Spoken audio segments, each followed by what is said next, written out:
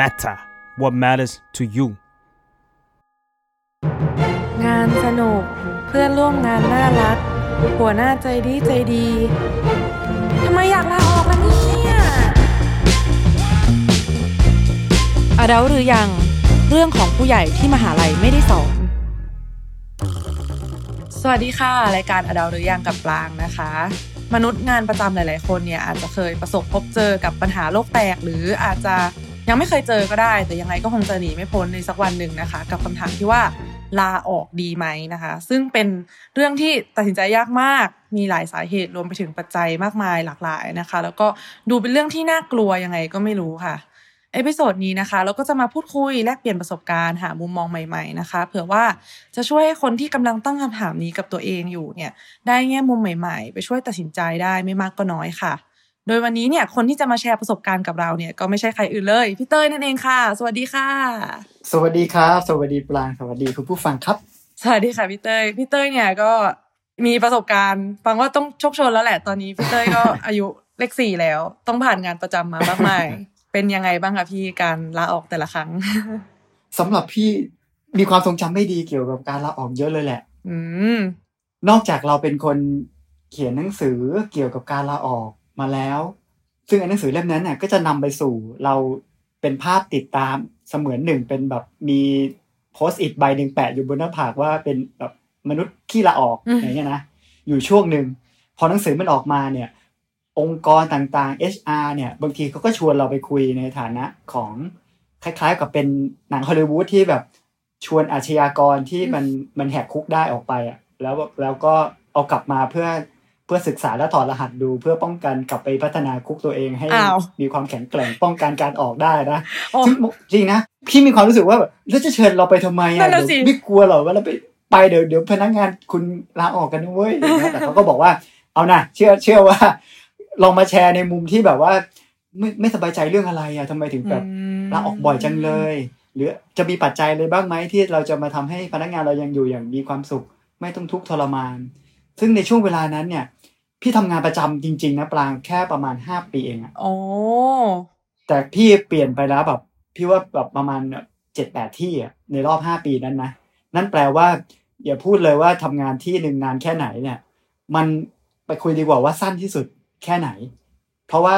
สั้นที่สุดพี่เคยสร้างสถิติเนี่ยก็คือ3 ชั่วโมงพูดแล้วเป็นเวทนามากๆเลย3 ชั่วโมงอ่ะมีอยู่ที่นึงที่แบบโอ้ my god เข้าไปทำงานคือแบบ9 โมงเช้าแล้วก็เที่ยงพี่ก็ลาออกแล้วแบบเป็นความทรงจำไม่ดีเลยคือลาออกแบบเงียบๆเก็บของแล้วก็จากไปในแบบที่แบบรับรองเขาต้องมีคำสรรเสริญเยินยอไล่หลังแน่ๆเลยว่าแบบว่าอุตส่าห์ผ่านการคัดเลือกสัมภาษณ์แล้วก็มาประถมนิเทศแล้วแป๊บเดียวมึงก็เนี่ยนะแบบเสียต้นทุนชีวิตของพวกบริษัทนั้นเขาเลยอ่ะอย่างเงี้ยมันก็เป็นความทรงจำไม่ดีที่แบบ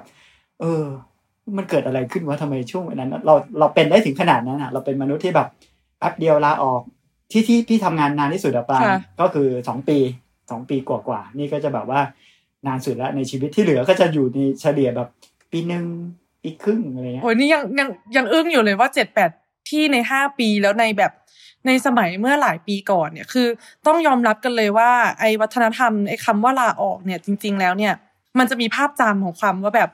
ไม่ทนผู้ใหญ่ก็จะบอกว่าแบบไม่ดีเป็นคนที่ไม่ทนไม่อดทนเลยแต่พี่เต้ยมาก่อนการมากพี่เต้ยทำงาน7-8 ที่ใน5 ปีในยุคที่แบบปังเชื่อว่าแบบคนมันจะต้องแบบไม่เข้าใจมากกว่ายุคนี้อีกอ่ะเขาถึงควรจะเอาชื่อพี่เข้าไปอยู่ในฐานข้อมูลระบบบริษัทแล้วก็แบบกระจายกันแล้วก็บอกว่าถ้ามีไอ้หมอนี่มาสมัครจะไปยุ่งกับมันจะเสียเวลาชีวิตในช่วงแรกๆนะแต่ว่าถ้าในช่วงหลังไม่แน่ใจเหมือนกันว่าจะมีพฤติกรรมแบบนี้ในยุคสมัยนี้หรือเปล่าซึ่งก็เชื่อว่าก็อาจจะมีก็ได้นะถ้าสมมุติว่าเด็กบางคนไหวตัวทันหรือก็อาจจะเป็นอย่างที่เขาว่าจริงๆว่าไม่อดทนจริงๆก็อาจจะเป็นในหมวดนี้ก็ได้เพราะว่าพี่มันก็คุกเคล้าผสมกันเพราะว่าบางการตัดสินใจเมื่อมองย้อนหลังไปเราก็แบบทำไมมันอดทนน้อยจังวะแบบว่าไม่ทนเลยก็จริงอย่างที่เขาว่าจริงนะยอมรับแต่โดยดีว่าเป็นอย่างนั้นทีนี้ปังข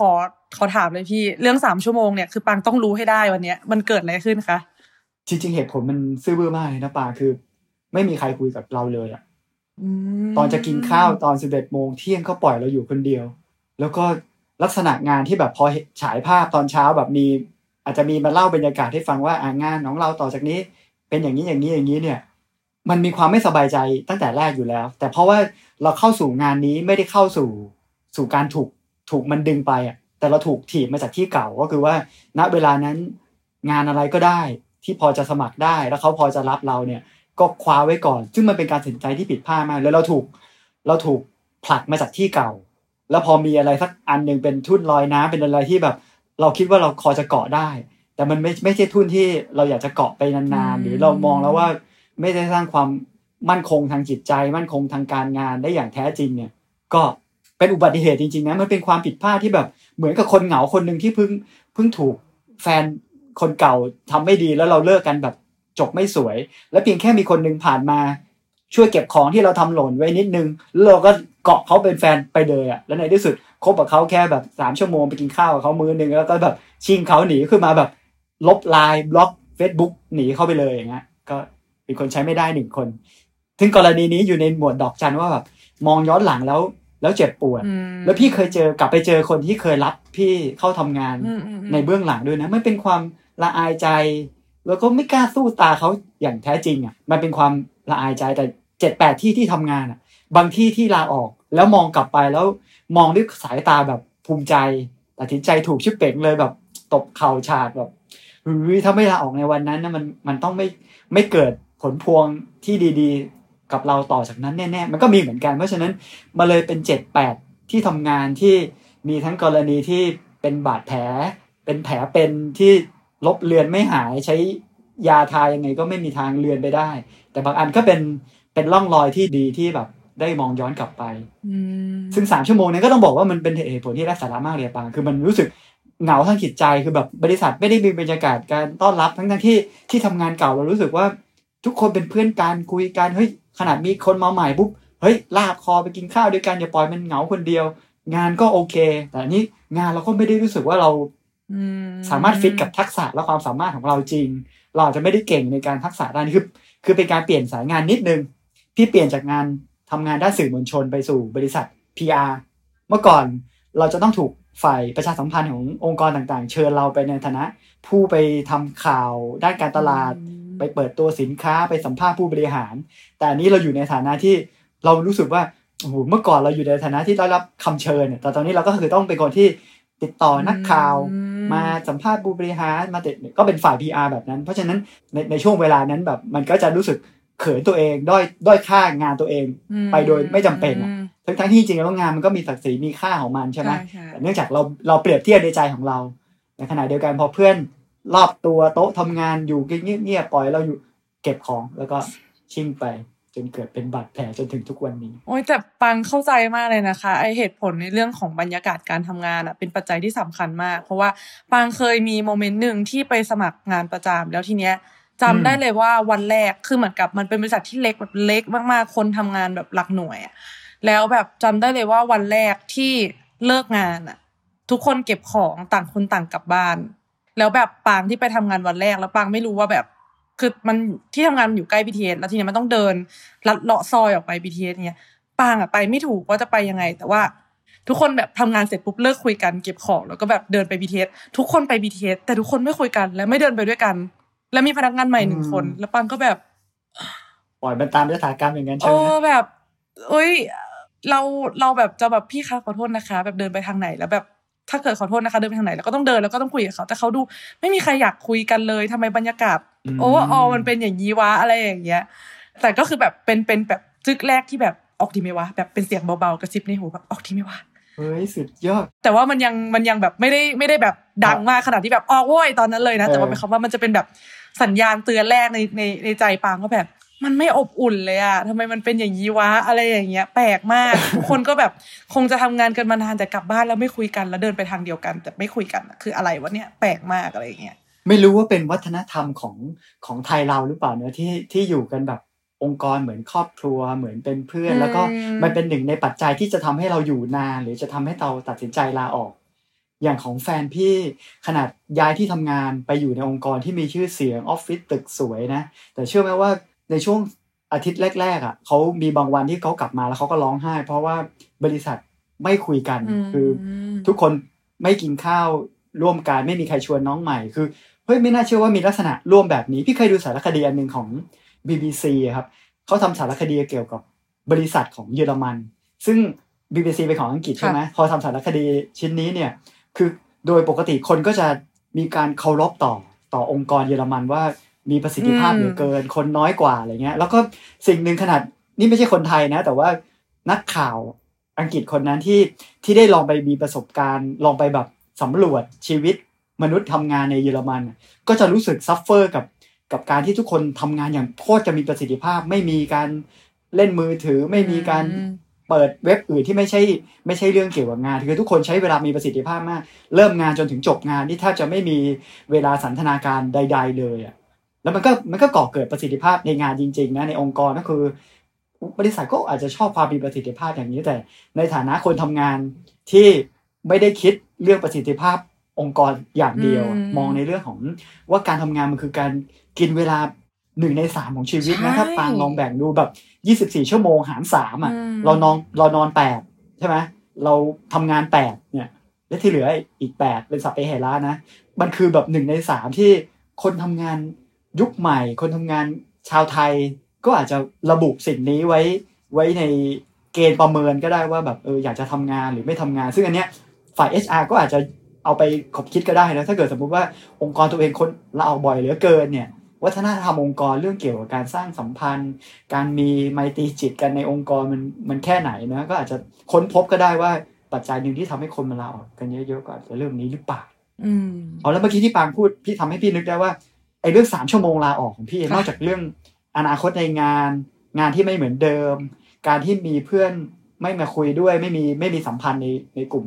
องค์กรแล้วเนี่ยออฟฟิศนั้นแคบมาก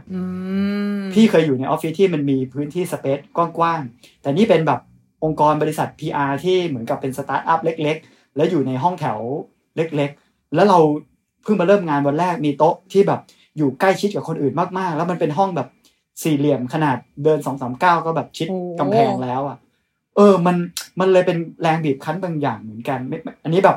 เรามามองย้อนหลังความอ่อนด้อยของเราความไม่อดทนของเราในวันนั้นว่ามันคงมาจากทุกทิศทุกทางหลายๆเหมือนกันถึงทำตัวแย่ได้ขนาดนั้นพี่กลับบ้านแม่พี่ยังแบบกำเอาของเหรอแบบลืมของหรือเปล่าเดี๋ยวแม่เอาไปให้ได้นะวันแรกไม่ควรจะแบบกลับมาเอาของที่บ้านแบบนี้เดี๋ยวเขาไม่ชอบแบบนี้ที่บริษัทเขาจะได้ประทับใจเราลาออกแม่ช็อก แม่ครับลาออกแล้วครับโอ้แต่ว่าพอมาพูดคุยกันว่าจริงๆแล้วเนี่ยชีวิตการทำงานของเราเนี่ยมันเรียกได้ว่าเป็น1 ใน 3ของเวลาแต่จริงๆแล้วเนี่ยปังว่าณวัยนึงเรียกได้ว่าเป็นวัยผู้ใหญ่ที่แบบจบมหาลัยแล้วกว่าเราจะแบบเลิกทำงานจริงๆเนี่ยมันเป็นช่วงชีวิตที่ยาวนานมากแล้วเรียกได้ว่าเป็นส่วนสำคัญมากๆเพราะฉะนั้นปังคิดว่าไม่ว่าเราอ่ะจะลาออกด้วยเหตุผลอะไรที่แบบมันเกี่ยวกับจิตใจเราอะไรอย่างเงี้ยปังว่ามันเป็นเรื่องที่แบบมันได้นะไม่ว่าเหตุผลมันจะเล็กจะน้อยแค่ไหนอ่ะเพราะว่าอย่าลืมว่าไอเหตุผลเหล่านั้นน่ะมันจะกัดกินชีวิตเรามากๆเราต้องใช้ชีวิตอยู่กับงานจริงๆใช้ชีวิตอยู่กับห้องเล็กๆที่9239ถึงกำแพงใช้ชีวิตอยู่กับคนที่ไม่คุยกับเราปังก็เลยคิดว่าจริงๆแล้วเนี่ยถึงแม้เนี่ยพอเรามาพูดคุยกันแล้วเหตุผลมันดูแบบกระจิ๋วหลิวมากอ่ะแต่ว่าถ้าเกิดให้ใช้ชีวิตอย่างนั้นไปเรื่อยๆทุกวันอ่ะปังว่ามีสิทธิ์อ่ะแบบมันไม่ผิดเลยอ่ะที่เราจะแบบเดินออกจากออฟฟิศไปเลยอะไรอย่างเงี้ยเพราะมันก็คือแบบมันก็คือชีวิตเราจริงๆพี่เต้ยคะงั้นเดี๋ยวเรามาคุยนี่บ้างดีกว่าหลังจากที่เราคุยกันเรื่องของ3 ชั่วโมงไปแล้วบาดแผลต่างๆไปแล้วเนี่ยอยากรู้เลยค่ะพี่เต้ยว่าการลาออกดีๆที่พี่เต้ยบอกเนี่ยมันเรื่องราวมันเป็นยังไงบ้างคะพี่การลาออกดีมันเกิดขึ้นในครั้งที่3คือหลังจากผ่าน3 ชั่วโมงแล้วเนี่ยพี่ก็ได้งานที่ดีมากๆเลยนะครับ เงินเดือนดีมีอนาคตแล้วก็บริษัทรับใช้พี่อ่ะคือก่อนหน้าเนี่ยพอหลังจากเราคาดหวังมากๆกับที่ทำงานที่แรกพลาดมากๆกับที่ทำงาน3 ชั่วโมงที่2และที่3เราก็ฝันว่ามันจะเป็นองค์กรที่ดีแต่ในประสบการณ์ที่ผ่านมาเราก็จะเริ่มมีทัศนคติลบที่รู้สึกว่าแบบโอ้บริษัทเรามาทำงานรับใช้ระบบเราเป็นแนวความคิดเชิงลบพื้นฐานนี่นะแต่ปรากฏว่าออฟฟิศที่3เนี่ยพี่รู้สึกว่าออฟฟิศรับใช้พี่เพราะว่าพี่รู้สึกว่าเราสามารถคิดโปรเจกต์หรือเสนออะไรบางอย่างที่ทำให้บริษัทลงทุนในตัวเราเพิ่มขึ้นได้ แล้วพี่ว่าอันนี้เป็นนิมิตหมายใหม่ในตัวเราสมมุติว่าในช่วงเวลานั้นเนี่ยบริษัทมีโอกาสเปิดให้กับคนในบริษัทเนี่ยได้ไปทำข้อมูลในต่างประเทศอย่างเงี้ยเขาก็สนับสนุนตัวเราหรือมีคอร์สภาษาอังกฤษที่พี่ไปเจอแล้วมันน่าสนใจช่วงหลังเลิกงานอย่างเงี้ยพี่ก็ไปเสนอบริษัทที่จะแบบว่าสามารถถ้าเขาสนับสนุนเงินได้พี่ดีใจถ้าพี่สนับสนุนเงินไม่ได้สนับสนุนเวลาให้พี่ก็ได้คือว่าขอเลิกเร็วหน่อยเพราะว่าวันนี้ติดเรียนภาษาจีนภาษาอังกฤษอะไรเงี้ยนะซึ่งตอนนั้นพี่ลงเรียนภาษาจีนไว้เขาก็สนับสนุนให้แบบถึงเวลาก่อนเวลา 5:00 นก็ออกไปได้เลยเต้ยเขามีต้องเรียนภาษาอะไรเงี้ยเพราะฉะนั้นเราสามารถคิดอีกมุมนึงได้ว่ามันสนับสนุนเราได้ขนาดนี้แต่ทั้งที่มันดีขนาดนี้นะปรางพี่ก็ลาออกจากเขาในระยะเวลา2 ปีซึ่งเนี่ยเป็นที่ทำงานที่พี่ทำงานนานที่สุดในที่สุดเราก็ออกโดยที่ก็ไม่ได้มีปัญหาอื่นๆเหมือนที่ผ่านมานะครับออฟฟิศใหญ่เดินหลายก้าวกว่าจะถึงกำแพง เพื่อนร่วมงานดีชวนเรากินข้าวบริษัทเอื้อเฟื้อเราส่งเราไปทำงานต่างประเทศให้เราไปเรียนภาษาแล้วก็ค่าตอบแทนดีแต่ในที่สุดเราก็ตัดสินใจบอกเลิกเสมือน1แฟนที่ดีกับเรามากๆ แต่วันนี้ยังเจอหน้าแล้วก็ยังเป็นเพื่อนที่ดีต่อกันได้ไม่เหมือนที่ทำงาน3 ชั่วโมงซึ่งเราไม่กล้าสบตาเขาอย่างเต็มตาอย่างน้อยที่3เราก็ตัดสินใจออกแล้วก็เมื่อมองย้อนหลังกลับไปก็ถือว่าเป็นจุดที่ดีที่เราตัดสินใจลาออกเพราะว่าจุดที่พี่ลาออกนั้นเป็นการออกโดยไม่ได้ถูกที่เดิมผลักไม่ได้ออกจากการผลักจากที่เดิมแต่ว่าพี่ไปเจอที่ทำงานใหม่ที่มันชวนว้าวแล้วก็มันดึงดูดพี่ไปมากๆแล้วก็ทำให้รู้สึกเลยว่าบางทีเหตุผลในการตัดสินใจลาออกจากการโดนดึงเพราะเราอยากไปมีส่วนร่วมเราชอบตัวเองที่จะได้อยู่ในพื้นที่แบบนั้นเนี่ยมันอาจจะดีก็ได้นะแล้วพี่ก็เปลี่ยนสายงานจากเดิมเป็นผู้สื่อข่าวด้านธุรกิจไปสู่งานสายทีวีไปเป็นคนเขียนสคริปต์รายการทีวีอย่างเงี้ยนะก็แล้วหลังจากนั้นก็เลยไปในหมวดหมู่ของโลกแห่งความคิดสร้างสรรค์เลยถ้าเขียนก็เขียนในหมวดหมู่ของการเขียนบทภาพยนตร์เขียนคอลัมน์ทำนิตยสารอเดที่เป็นแวดวงของความคิดสร้างสรรค์ได้ใกล้ชิดกับคนในแวดวงโฆษณาได้ไปสัมภาษณ์ผู้กำกับโฆษณาได้ไปทำงานเจ๋งๆแปลกๆอย่างนี้ครับก็ต้องขอบคุณว่างานเก่าสนับสนุนเราพัฒนาเราถึงจุดนึงแล้วก็เราก็ได้ค้นพบความชอบของเราอย่างแท้จริงก็เป็นการลาออกที่น่าประทับใจครั้งหนึ่งเป็นเรื่องราวที่น่าสนใจมากเลยค่ะพี่เต้ยเพราะว่าก่อนหน้านี้เราคุยกันเนาะว่าสาเหตุการลาออกเนี่ยมีมากมายทั้งเพื่อนร่วมงานที่ทำงานแคบเกินไปหรืออาจจะแบบเป็นอะไรต่างๆนานาที่มันมักจะเกิดจากปัญหาเนาะการลาออกอ่ะแต่ว่าครั้งนี้เนี่ยเป็นการลาออกที่ไม่ได้มีปัญหาอะไรแต่ว่าบางชอบประโยคที่พี่เต้ยบอกมาคือพี่เต้ยชอบตัวเองที่ไปอยู่ในสังคมบริบทแวดล้อมใหม่ๆอยากเห็นตัวเองที่ไปอยู่ตรงนั้นก็เลยลาออกแล้วพอลาออกไปเนี่ยก็ไม่ได้มีความขัดแย้งด้วยกลับไปมองหน้ากันได้ปกติเป็นอะไรที่แบบอันเนี้ยน่าสนใจมากเลยค่ะพี่เต้ยเพราะว่าพี่เต้ยก็บอกว่าที่2 ปีเนี่ยมันดีมากแบบซัพพอร์ตกันแบบคอร์สนู่นคอร์สนี้คอร์สนั้นแต่พี่เต้ยก็ยังตัดสินใจจะลาออกอันนี้แบบไม่ง่ายนะปางแบบนั่นน่ะสิคะโคตรแบบว่าพี่ว่าที่แรกเนี่ยพี่ก็ใช้เวลานอนพลิกตัวตอนกลางคืนหลายคืนเลยเพราะว่าเราไม่เคยมีประสบการณ์ในการลาออกนะแล้วก็เขาก็รับเราเข้ามาในภาวะที่เศรษฐกิจไม่ได้ดีมากตอนนั้นพี่เริ่มทำงานตอนปี44คือแบบเพิ่งหลังต้มยำกุ้งอะไรอย่างเงี้ยนะเขายังเปิดโอกาสรับเราอย่างเงี้ยก็เลยเป็นความลำบากใจในการลาออกที่2รู้ว่าแบบการลาออกมันอึดอัดใจก็เลยไม่ลาออกมาเลยใช้หายไปเลยส่วนที่3เนี่ยอันเนี้ยก็จะเป็นความลำบากใจที่แบบดีกับเรามากๆเลยนะแล้วก็คุยแล้วก็ที่ยากกว่าการเตรียมเหตุผลเตรียมอะไรไปแล้วเนี่ยก็คือการที่เขาไม่ให้ออกเขาไม่ให้ออกด้วยการที่เขาก็ให้เหตุผลหวานล้อมต่างๆนานาซึ่งไอ้วันที่ตั้งใจจะลาออกกับวันที่ได้ลาออกจริงๆนี่เคลื่อนไปหลายเดือนเลยนะเพราะว่าเหตุการณ์ที่แบบเขาแบบเฮ้ยลองไปคิดดูแบบนี้ก็ซึ่งตอนนั้นเนี่ยที่พี่เรียนภาษาจีนนี่กะจะแบบลองเปลี่ยนเส้นทางดูก็ได้นะแบบเปลี่ยนความเป็นไปได้ต่างๆนานาซึ่งตอนไปบอกเขาเนี่ยพี่ไม่ได้บอกว่าจะออกไปเขียนบทละครทีวีหรือว่าทำรายการทีวีนะแต่ตอนนั้นบอกว่าจะออกไปเรียนภาษาจีนแล้วก็จะไปประเทศจีนอย่างเงี้ยนะ ซึ่งตอนนั้นมันมีเรื่องโรคซาร์พอดีเขาก็ใช้จุดเนี้ยมาบอกว่าเฮ้ยน่ากลัวโรคระบาดนะมึงแบบว่าไม่ดีหรอกอย่าไปเลยอะไรเงี้ยนะก็คุยเราเป็นอีกวรยุทธ์นึงก็คือว่าบางทีการไปคำลาออกเนี่ยถ้าอยากจะให้มันจบอย่างไม่ยืดเยื้อเนี่ยไม่ควรเป็นลักษณะของการโยนหินถามทางแบบว่าออกดีไหมพี่หรืออะไรมันควรจะต้องหนักแน่นพอสมควรแล้วก็ต้องไม่แสดงอาการหวั่นไหวต่อการยื้อของเขาใดๆเลยอ่ะถึงจะแบบเด็ดขาดแน่นอนเพราะฉะนั้นเหตุผลขนาดอ้างนู่นอ้างนี่นะแบบว่าเด็กสมัยนั้นบางทีมันก็จะให้พูดตรงๆบางทีก็อาจจะไม่ได้พูดตรงๆมากนะก็ใช้เหตุผลอื่นๆแล้วก็กลายเป็นว่าจนมุมเพราะว่าบางทีพี่ผู้ใหญ่เขาก็จะมีประสบการณ์มากกว่าบางทีเขาก็ชี้จุดที่เราอาจจะมองไม่เห็นจนทำให้ไอ้ที่เคยหนักแน่นก่อนที่จะไปบางทีก็สามารถสั่นคลอนแล้วก็แบบเดี๋ยวขอกลับไปคิดดูก่อนก็ได้ครับพี่ โหปางก็ฟังเรื่องราวอย่างนี้มาจากเพื่อนเยอะมากเลยค่ะแบบว่าก่อนจะเดินไปลาออกนะคุยกันดิบดีมึงกูจะออกเดี๋ยวจะออกพรุ่งนี้จะเดินเข้าไปในออฟฟิศแล้วก็จะออกเสร็จปุ๊บพอวันถัดมาโทรมาบอกมึงกูไม่ได้ออกแล้วแบบเอ้ยทำไมอ่ะ คือแบบคือหลายๆคนเนี่ยปังว่าคือการลาออกอ่ะมันเป็นการตัดสินใจที่แบบใหญ่มากๆในชีวิตอ่ะ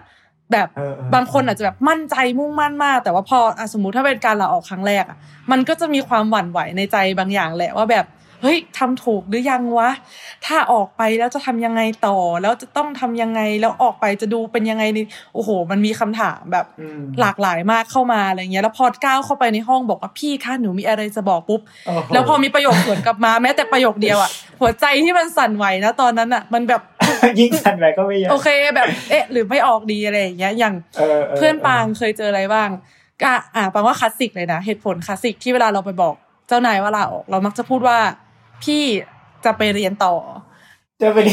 อันเนี้ยคลาสสิกมากอย่างที่พี่เต้ยบอกเลยแล้วก็แบบอย่างเพื่อนปางที่แบบเพิ่งลาออกไปพอพูดอย่างนี้ปุ๊บเจ้านายก็บอกเนี่ยช่วงเนี้ยโควิดมันยังไปไม่ได้ก็ทำงานไปก่อนไหมหาประสบการณ์อะไรอย่างเงี้ยมันก็จะแบบว่ะจริงว่ะอะไรอย่างเงี้ยแต่แบบลืมไปว่าจริงๆแล้วเหตุผลที่แท้จริงมันอยู่ในใจลึกๆอะไรอย่างเงี้ยแต่ว่าดันใช้เหตุผลนี้ไงแล้วก็ใช่เคสเลวร้ายสุดเลยนะของเพื่อนปางคือพอบอกว่าจะออกปุ๊บเขาบอกว่าแบบทั้งที่แบบว่าไม่ได้แบบออกปุ๊บแล้วจะออกวันนี้อาจจะแบบหลายเดือนข้างหน้าแต่เขาบอกว่าเนี่ยแบบเห็นใจพี่ได้ไหมพี่หาคนมาทำแทนได้ก่อนค่อยออกได้ไหมเฮ้ยโอ้โหปางในฐานะบุคคลที่3ฟังแล้วแบบมึงมันไม่ได้มันไม่ใช่ภาระหมายความว่ามันไม่ใช่แบบ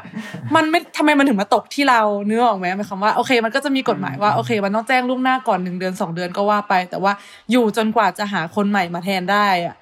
เฮ้ยทำไมเราถึงแบบต้องรับผิดชอบสิ่งนี้ให้บริษัทวะอะไรอย่างเงี้ยแล้วเพื่อนมันก็หัวอ่อนไงหมายความว่าพอได้ยินอย่างนี้ก็แบบอุ๊ยเห็นใจบริษัทอะไรอย่างเงี้ยโอ๊ยแต่ที่มึงด่าบริษัทให้กูฟังรับหลังมันไม่ใช่แบบนี้นะอะไรอย่างเงี้ยทำไมถึงไปเห็นใจเขาล่ะอะไรอย่างเงี้ยจริงๆคนที่เป็นผู้ประกอบการหรือเจ้านายที่ดีๆก็มีนะที่เคยอยู่องค์กรนึงแล้วก็คนสำคัญขององค์กรมาบอกลาออกอ่ะแล้วก็พี่เห็นเจ้านายที่ได้รับฟังคำลาออกนั่งเหม่ออยู่เป็นวัน2 วันเลยนะมันก็เข้าใจเลยว่าเขามีคนที่ช่วยเป็นมือไม้ที่แบบรู้ใจขนาดนี้แล้วก็ดันอยู่ดีๆปุบปับต้องออกแล้วมันจะหาคนใหม่มายังไงให้ได้เก่งแบบนี้จะสอนงานบางทีเข้ามาก็ไม่มีทางแบบนี้ก็เข้าใจเลยว่าทำไมต้องนั่งเหม่อขนาดนั้นเนาะไม่รู้แหละมันเป็นปัญหาที่แบบเจ็บปวดกันทั้งคู่ถ้าเกิดสมมุติว่าเป็นบริษัทที่ดีแล้วดันไม่สามารถล้างคนที่เก่งมีฝีมือได้เพราะเขามีปัญหาหรือไม่มีปัญหาต่างๆนานาแต่ว่าบริษัทไม่สามารถตอบโจทย์เขาได้เพราะฉะนั้นทั้ง2 ฝ่ายก็คงต้องเรียนรู้กันว่ามันมีความเป็นจริงแบบนี้ในโลกนะว่าเขาไม่จากเราก็จากเขาแบบว่าไม่สามารถมีอะไรที่แบบคงทนถาวรแล้วก็เสถียรไปตลอดว่าแบบโอ้โหเราเจอบริษัทสุดยอดของเราแล้วก็จะอยู่กันไปจนเกษียณอย่างเงี้ยซึ่งมันเป็นภาพฝันมากๆเลยนะคือเอาความเป็นจริงเนี่ยพี่ไม่แน่ใจเหมือนกันว่าคำว่าอยากจะหนีจากคอมฟอร์ตโซนของในยุคนึงเนี่ยในถึงวัยนึงคุณจะโหยหาคอมฟอร์ตโซนหรือเปล่าถ้าคอมฟอร์ตโซนที่ว่ามันเป็นเพอร์เฟคต์โซนพี่ก็ฝันภาวะแบบนั้นนะพี่จะไม่ต้องการจะหนีมันไปตลอดถ้างานมันให้ค่าตอบแทนที่ดีมีแคเรียร์พาธที่พอมองเห็นว่าการเติบโตของเราจะเป็นแบบนี้พัฒนาศักยภาพของเราใช้ทักษะและขณะเดียวกัน work life balance เกิด ความสัมพันธ์ในบ้านเราดีสุขภาพกายใจดีโอ้โหแบบถ้ามันเพอร์เฟกต์ขนาดนี้นะให้เป็นคอมฟอร์ตโซนพี่ก็อยู่นะพี่ก็ไม่หนีนะ แต่เนื่องจากมันเป็นคอมฟอร์ตโซนที่หนึ่งทำให้เราไม่เติบโตทางศักยภาพอยู่ไปวันๆปลอดภัยค่าตอบแทนก็อาจจะน้อยๆแต่อยู่กันไปสบายดีแบบอาจจะไม่ได้กุ้มใจแต่ก็ไม่ได้เติบโตเพราะฉะนั้นคอมฟอร์ตโซนที่คนอยากจะหนีก็เพราะมันไม่ใช่เพอร์เฟกต์โซนแต่ว่าในความเป็นจริงอ่ะพี่ก็ฝันถึงความเพอร์เฟกต์โซนมากกว่าถ้ามันจะเป็นคอมฟอร์ตโซนด้วยเนี่ยพี่ก็แฮปปี้ไม่ได้เป็นไรแต่ที่ผ่านมาไม่มีคำนี้มันก็อยู่ในใจเราว่าบางทีทำมาแล้วเรื่องอื่นไม่ได้มีปัญหาเลยเพื่อนทำงานดีองค์กรดีแต่ว่าเรารู้สึกว่ามันมีที่อื่นที่challenge เราได้มากกว่านี้มันก็ทำให้ก็ดึงเราไปจนได้เพราะฉะนั้นจริงๆแล้วเนี่ยบริษัทที่เพอร์เฟกต์แบบดี 100% น่ะมันอาจจะไม่มีแต่ว่าคอมฟอร์ตโซนเนี่ยปังว่าบริษัทที่พี่เต้ยทำมา2ปีเนี่ยมันก็ถือเป็นแบบคอมฟอร์ตโซนอย่างนึงมั้ยพี่เต้ยที่แบบทำให้เรารู้สึกว่าจริงๆแบบอย่างที่พี่เต้ยแบบเดินไปลาออกแล้วก็แบบอยู่ต่อก็ได้อีก 2-3 เดือนอะไรอย่างเงี้ยมันก็แบบทำให้เราเกิดความลังเลแล้วก็แบบยึดยื้ออยู่ในใจอยู่นิดนึงมั้ยคะใช่ถ้ามันง่ายนะเช็คลิสต์5ข้อของการที่เป็นข้อเสียทั้งหมดอ่ะก็จะเป็นการลาออกที่ง่ายที่สุดเลยแต่เพียงเพราะว่ามันมีเช็คลิสต์5ข้อที่แบบโคตรสมบูรณ์แบบแต่มีข้อนึงที่เป็นข้อเสนอแนะดอกจันว่าแบบไปที่ใหม่มัน challenge กว่าคุณอาจจะได้เจอโลกมหัศจรรย์บางอย่างที่ดีกว่าแล้วคุณอาจจะชอบตัวเองที่อยู่ในแอเรียนั้นก็ได้เนี่ย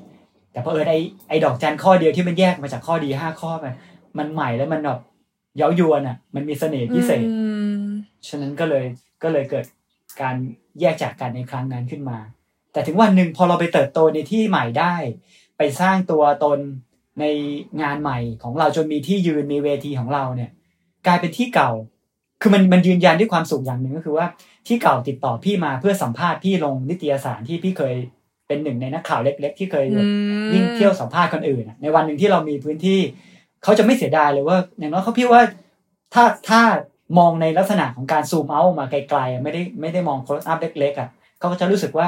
ไอเด็กคนนี้มันเคยอยู่กับเรานะเว้ยมันเคยเป็นเด็กตัวเล็กที่สุดแบบในองค์กรทำงานฟังก์ชันเล็กๆวันนี้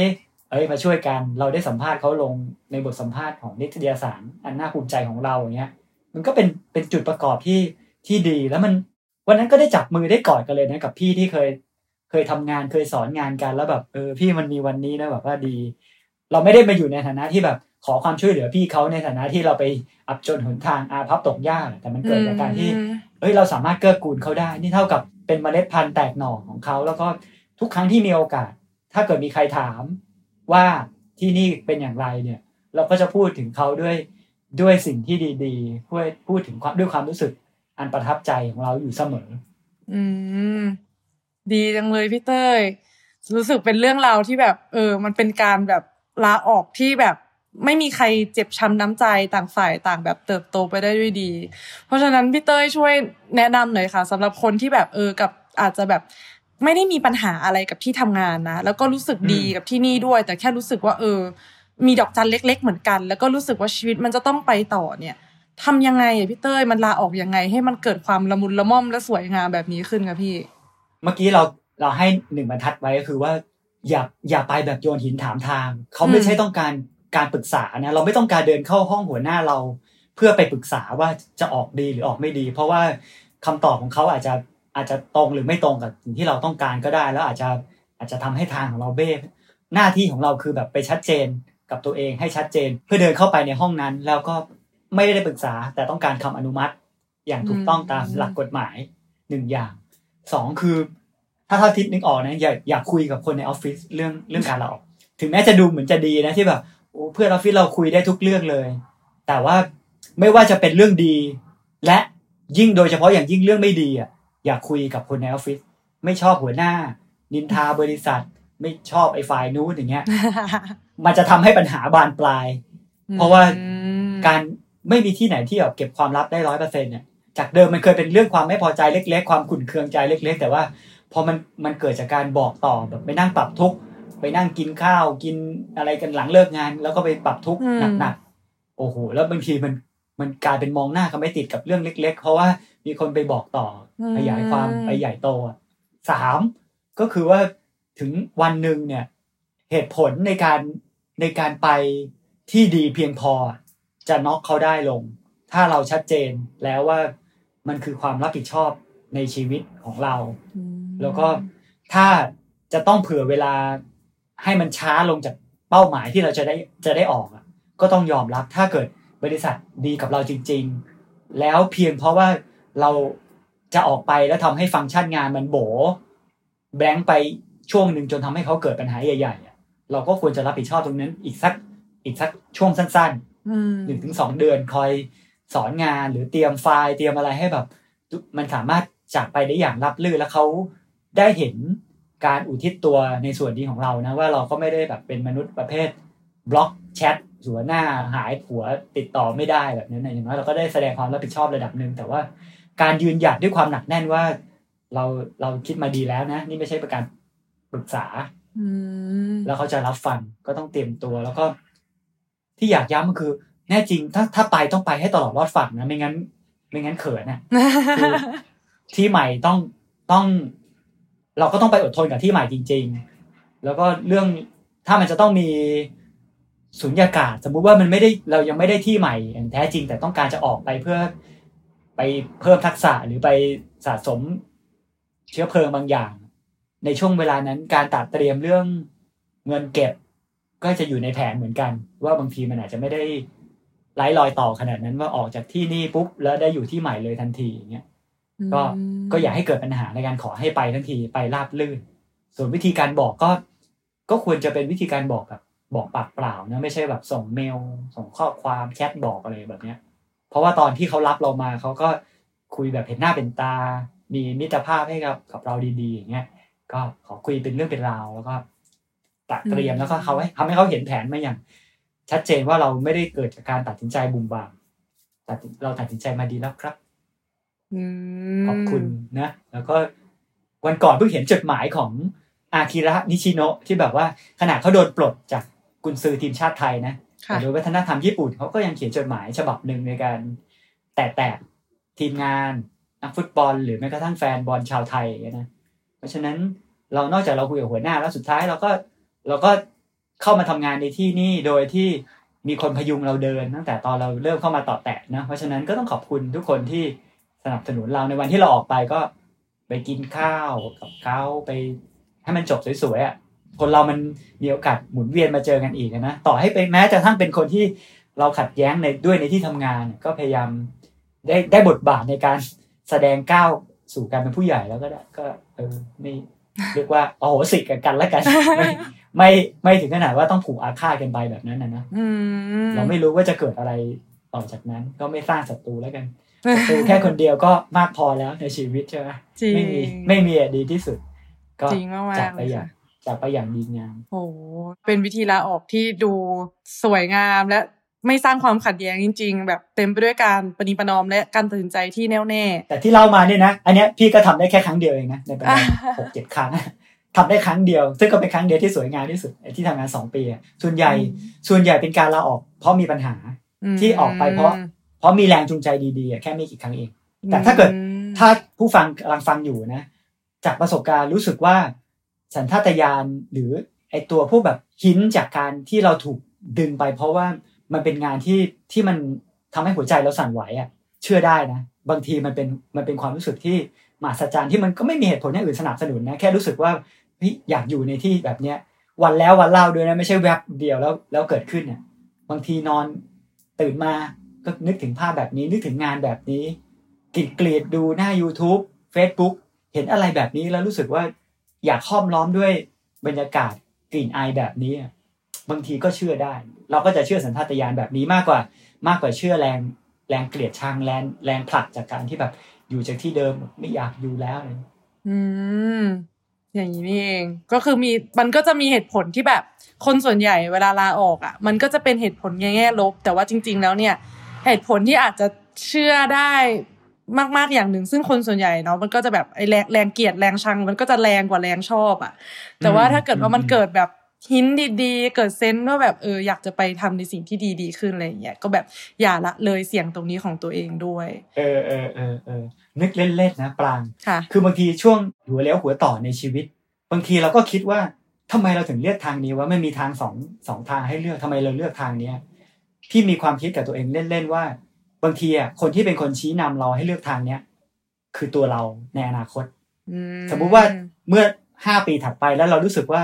เฮ้ยเราขอบคุณจังเลยที่แบบเรามายืนณจุดนี้จากการตัดสินใจหัวเรียวหัวต่อในช่วงเวลานั้นเนี่ยและไอ้ความรู้สึกที่เราบอกว่าขอบคุณจังเลยว่ะ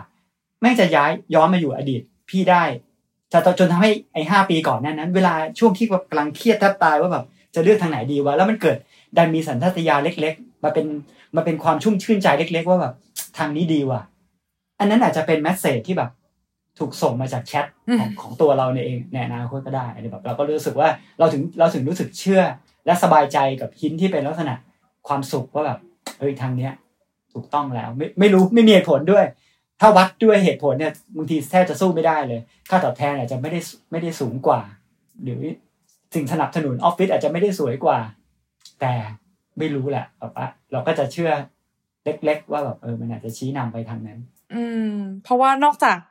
สเต็ปที่บอกว่ายากๆก็คือการเดินไปบอกหัวหน้าว่าจะลาออกแล้วเนี่ยปังว่ายากกว่าเลยจริงๆอ่ะพี่เต้ยคือการคุยกับตัวเองก่อนที่จะเดินไปคุยกับหัวหน้าว่าแบบเราจะแบบมั่นใจได้ยังไงว่าคือปังว่ามันทุกๆทางแยกของชีวิตเลยอ่ะไม่ว่าจะแบบเป็นเรื่องการลาออกหรือตัดสินใจซื้อบ้านหรืออะไรก็แล้วแต่อ่ะไอการที่แบบมานั่งคุยกับตัวเองแล้วแบบกำลังจะทำการตัดสินใจครั้งใหญ่มากๆอ่ะ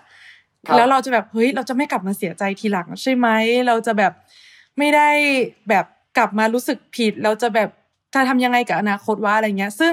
ฟังว่าไอ้ความคิดเหล่านี้มันจะยิ่งยากเข้าไปอีกเมื่อเราต้องลาออกจากบริษัทที่แบบมันกลายเป็นคอมฟอร์ตโซนของเราไปแล้วทุกอย่างมันก็ดีแบบเหตุผลต่างๆมันจะลอยขึ้นมาแบบเอ้ยเขาก็ซัพพอร์ตให้เราไปเรียนนู่นเรียนนี่เพื่อนที่ทำงานก่อดีเราจะออกจากตรงนี้ไปทำไมวะอะไรแบบเนี้ยตรงเนี้ยพี่เต้ยไอ้อะไรแบบเนี้ยมันมีข้อดีข้อเสียยังไงบ้างกับการที่แบบเรายังสมมติถ้าย้อนเวลากลับไปพี่เต้ยที่แบบไม่ได้รู้อนาคตแต่แบบว่ายังทำงานที่นั่นอยู่ที่ทำงานมา2 ปีเนี่ยมันก็มีข้อดีว่าเราก็จะยังอยู่กับคนดีๆงานที่แบบเราทำมาเราก็ชอบเขาก็ซัพพอร์ตเราอะไรเงี้ยแต่ข้อเสียของการอยู่คอมฟอร์ตโซนนานๆเนี่ยพี่เต้ยมันมียังไงบ้างคะโอ้ใช่เลยเมื่อกี้ปางได้พูดสิ่งที่มหัศจรรย์1อย่างนะคือไม่มีใครรู้อนาคตเพราะฉะนั้นอย่าโทษตัวเองถ้าแม้กระทั่งมันตัดสินใจแล้วเรารู้สึกว่ามันจะผิดในอนาคตนะเพราะมันไม่รู้จริงๆมันไม่มีใครรู้อะทาง2 แพร่งมันดูเหมือนเป็น2 ทางแต่ว่าเราจะเห็นระยะแค่แบบ100 เมตรอะแล้วมันก็มืดแล้วอะแบบเป็นทางอุโมงค์เป็นอะไรที่แบบไม่รู้จริงๆเพราะฉะนั้นให้สบายใจอย่างนึงให้อย่าโทษตัวเองเด็ดขาดถ้าตัดสินใจไปแล้วแล้วก็เรากำลังมีประสบการณ์ในแบบนี้อยู่ต่อให้มันมีข้อดีข้อเสียอย่างไรก็ยอมรับมันด้วยความรู้สึกว่าเราก็เลือกทางนี้เพราะเราไม่ได้เลือกทางนู้นเนี่ยก็อาจจะมีบางจุดที่พลาดบางอย่างไปก็ได้ข้อเสียอย่างนึงที่แบบเราอยู่กับคอมฟอร์ตโซนก็อาจจะเพราะว่าเราอาจจะไม่ได้เจอโลกในมิติที่มันแบบกว้างมากนักอ่ะมันก็อยู่ในพรมแดนที่แบบเรามองเห็นแล้วก็ใช้ชีวิตมันอยู่แค่นี้แต่ถ้าเกิดชีวิตมันจะต้องเลือกแบบนี้จริงๆแล้วมันมีข้อเสียที่ว่ามันไม่ได้พัฒนาเราอย่างสูงสุดจริงๆมันไม่ได้ทำให้เราได้เห็นโลกกว้างขึ้นอย่างนั้นจริงๆก็ขออีกอย่างนึงก็คือว่าขออย่าโทษตัวเองอ่ะเมื่อวันนึงถ้าสมมุติว่าเราอายุ40-50แล้วอย่าให้คำพูดว่าแบบนี่กูทำอะไรอยู่วะอะไรพวกนี้มันหลอกหลอนเกินไปเพราะว่ามันย้อนเวลาไม่ได้แล้วตอนนั้นเราเด็กอายุ20-30เราก็ไม่รู้อนาคตจริงๆนี่หว่าก็แค่อย่าโทษตัวเองแล้วก็อยู่กับคอมฟอร์ตโซนนั้นไปคนที่อยู่นอกคอมฟอร์ตโซนมันอาจจะเจอกับระเบิดชีวิตมันอาจจะมีสีสันก็ได้แต่ว่าอยู่ในพื้นที่สงครามอ่ะมันก็อาจจะมีสีสันมีเรื่องเล่าฉูดเลยมึงรู้เปล่าตอนนั้นกูอยู่อัฟกานิสถานมันมีระเบิดลงนะเว้ยมันอาจจะมีเรื่องเล่าที่ฉูดฉาดอย่างนั้นจริงๆคอมฟอร์ตโซนก็อาจจะมีทุ่งหญ้ามีภูเขาเนินเขาทุ่งหญ้าบึงน้ำสวนสาธารณะแบบนั้นแต่ก็ต้องรู้จักปลอบใจตัวเองว่าแบบมันก็ไม่ได้เลวร้ายขนาดนั้นถ้าเลือกทางนี้จนเกินไปนะแบบนานจนเกินไปจนเราอายุ40แต่ช่วงเวลานี้ถ้าผู้ฟังกำลังอยู่ในอายุ20-30เลือกเลยถ้าโลกนอกคอมฟอร์ตโซนมันเย้ายวนแล้วมันมากระตุกมาเขย่าตัวเราทุกๆตื่นเช้าทุกๆการเปิดหน้านิตยสารพุทธการกรีด Facebook การดู YouTube สุ่มดูหรือเจอฉากบางฉากในหนังว่าทำไมมันเล้าจังเลยว่าแบบมันกระตุกเตือนก็ขอให้รู้สึกเลยว่าชิ้นเหล่านั้นน่ะเชื่อได้คือแบบมันถูกส่งสัญญาณมาอยู่เรื่อยๆย้ำเตือนก็ลองพิสูจน์ดูสักครั้งนึงทีไหมแบบว่า ถ้ามันเห็นภาพแล้วแบบอยากลองไปเป็นเชฟจังเลยอยากลองทำอันนี้อยากไปประเทศนี้จังเลยเพราะเห็นกี่ทีก็แบบกระตุ้นแล้วแบบอยากลองก็ลองดูดิแบบมันก็ไม่ได้เสียหายแบบอย่าละเลยนะบางทีเขาส่งสัญญามาครั้ง2ครั้งบางทีเขาอาจจะไม่ส่งมาเลยก็ได้เพราะว่าเราไม่ได้ตอบรับสัญญาณเหล่านั้นนะเพราะฉะนั้นนะคะเหตุผลในการลาออกหลายๆคนเนี่ยมันอาจจะไม่ได้เป็นเหตุผลในแง่ลบเสมอไปนะคะอาจจะแบบว่าเมื่อเรารู้สึกว่าเราจะลาออกเนี่ยอยากลาออกอ่ะต่อให้มันอาจจะแบบว่าไม่ได้เป็นสัญญาณในแง่ลบมาบอกให้ออกอะไรเงี้ยจะแบบเราอาจจะตลกตกใจกับตัวเองว่าแบบทำไมกูถึงอยากลาออกเลยเมื่อแบบที่นี่ก็แบบเพอร์เฟคทุกอย่างอะไรอย่างเงี้ยแต่อยากให้ทุกคนน่ะลองฟังเสียงในหัวใจของตัวเองดูที่มันอาจจะแบบเป็นเสียงในแง่บวกที่มันอาจจะนำพาเราให้ไปเจอกับเรื่องราวในอนาคตที่เราไม่มีทางรู้เลยว่าจะดีหรือจะร้ายหรือจะยังไงแต่สุดท้ายแล้วเนี่ยทุกอย่างมันก็จะประกอบสร้างออกมาเป็นตัวเราคนหนึ่งที่แบบไม่รีเกรทอะว่ามองย้อนกลับไปแล้ววันนั้นที่ฉันรู้สึกว่าฉันอยากจะลาออกเพื่อมาลองสิ่งนี้หรือว่าแบบเอาตัวเองไปไว้ในสังคมใหม่ๆอะไรอย่างเงี้ยอย่างน้อยฉันก็ได้ลองทำแล้วฉันก็ได้รู้คำตอบแล้วนะว่ามันเป็นยังไงฉันจะแบบไม่แบบปล่อยเวลาผ่านไปแล้วมานั่งเสียใจว่าแบบถ้าตอนนั้นฉันออกมันจะเป็นยังไงอะไรอย่างเงี้ยก็อาจจะเป็นเหตุผลนึงที่หลายๆคนอาจจะลองไปคิดคำนึงกับตัวเองดูนะคะว่าต่อให้ที่ทำงานของฉันเนี่ยจะเพอร์เฟคทุกอย่างแต่เสียงในหัวใจของฉันมันร่ำร้องให้ลาออกก็มีตัวอย่างแล้วอย่างน้อย1คนนะคะก็คือพี่เต้ยนะคะที่ลองออกให้ดูแล้วว่าจริงๆแล้วเนี่ยการลาออกด้วยเหตุผลเหล่านี้เนี่ยมันก็ไม่ได้เป็นสิ่งที่เลวร้ายเสมอไปค่ะสำหรับในวันนี้นะคะก็ได้ฟังเรื่องราวของพี่เต้ยตั้งแต่การลาออก3ชั่วโมงจนถึง2ปีมาแล้วนะคะก็วันนี้ก็ขอบคุณพี่เต้ยมากเลยนะคะที่มาแชร์เรื่องราวดีๆให้กับทุกคนได้ฟังขอบคุณครับค่ะหวังว่าคนที่ฟังอยู่จะแบบลองเก็บไปคิดดูเป็นปัจจัยเล็กๆว่าแบบจะออกดีไหมอะไรอย่างเงี้ยค่ะแล้วก็ขอให้ไม่ว่ายังไงไม่ว่าจะลาออกด้วยเหตุผลอะไรนะคะก็คือลาออกดีๆลาออกให้มันจบสวยๆแล้วก็จะได้แบบเพราะโลกใบนี้มันเล็กเนาะยังไงก็เดี๋ยวก็คงจะได้แบบพบเจอกับคนที่เราออกไปแล้วแหละก็ยังไงก็ทำให้การลาออกเป็นเรื่องที่สวยงามในชีวิตกันนะคะทุกคนก็อย่าลืมติดตามฟังอดาวหรือยังได้ทุกวันจันทร์ทาง Spotify Apple Podcast YouTube และทุกช่องทางของ The Better Podcast ค่ะวันนี้สวัสดีค่ะสวัสดีครับ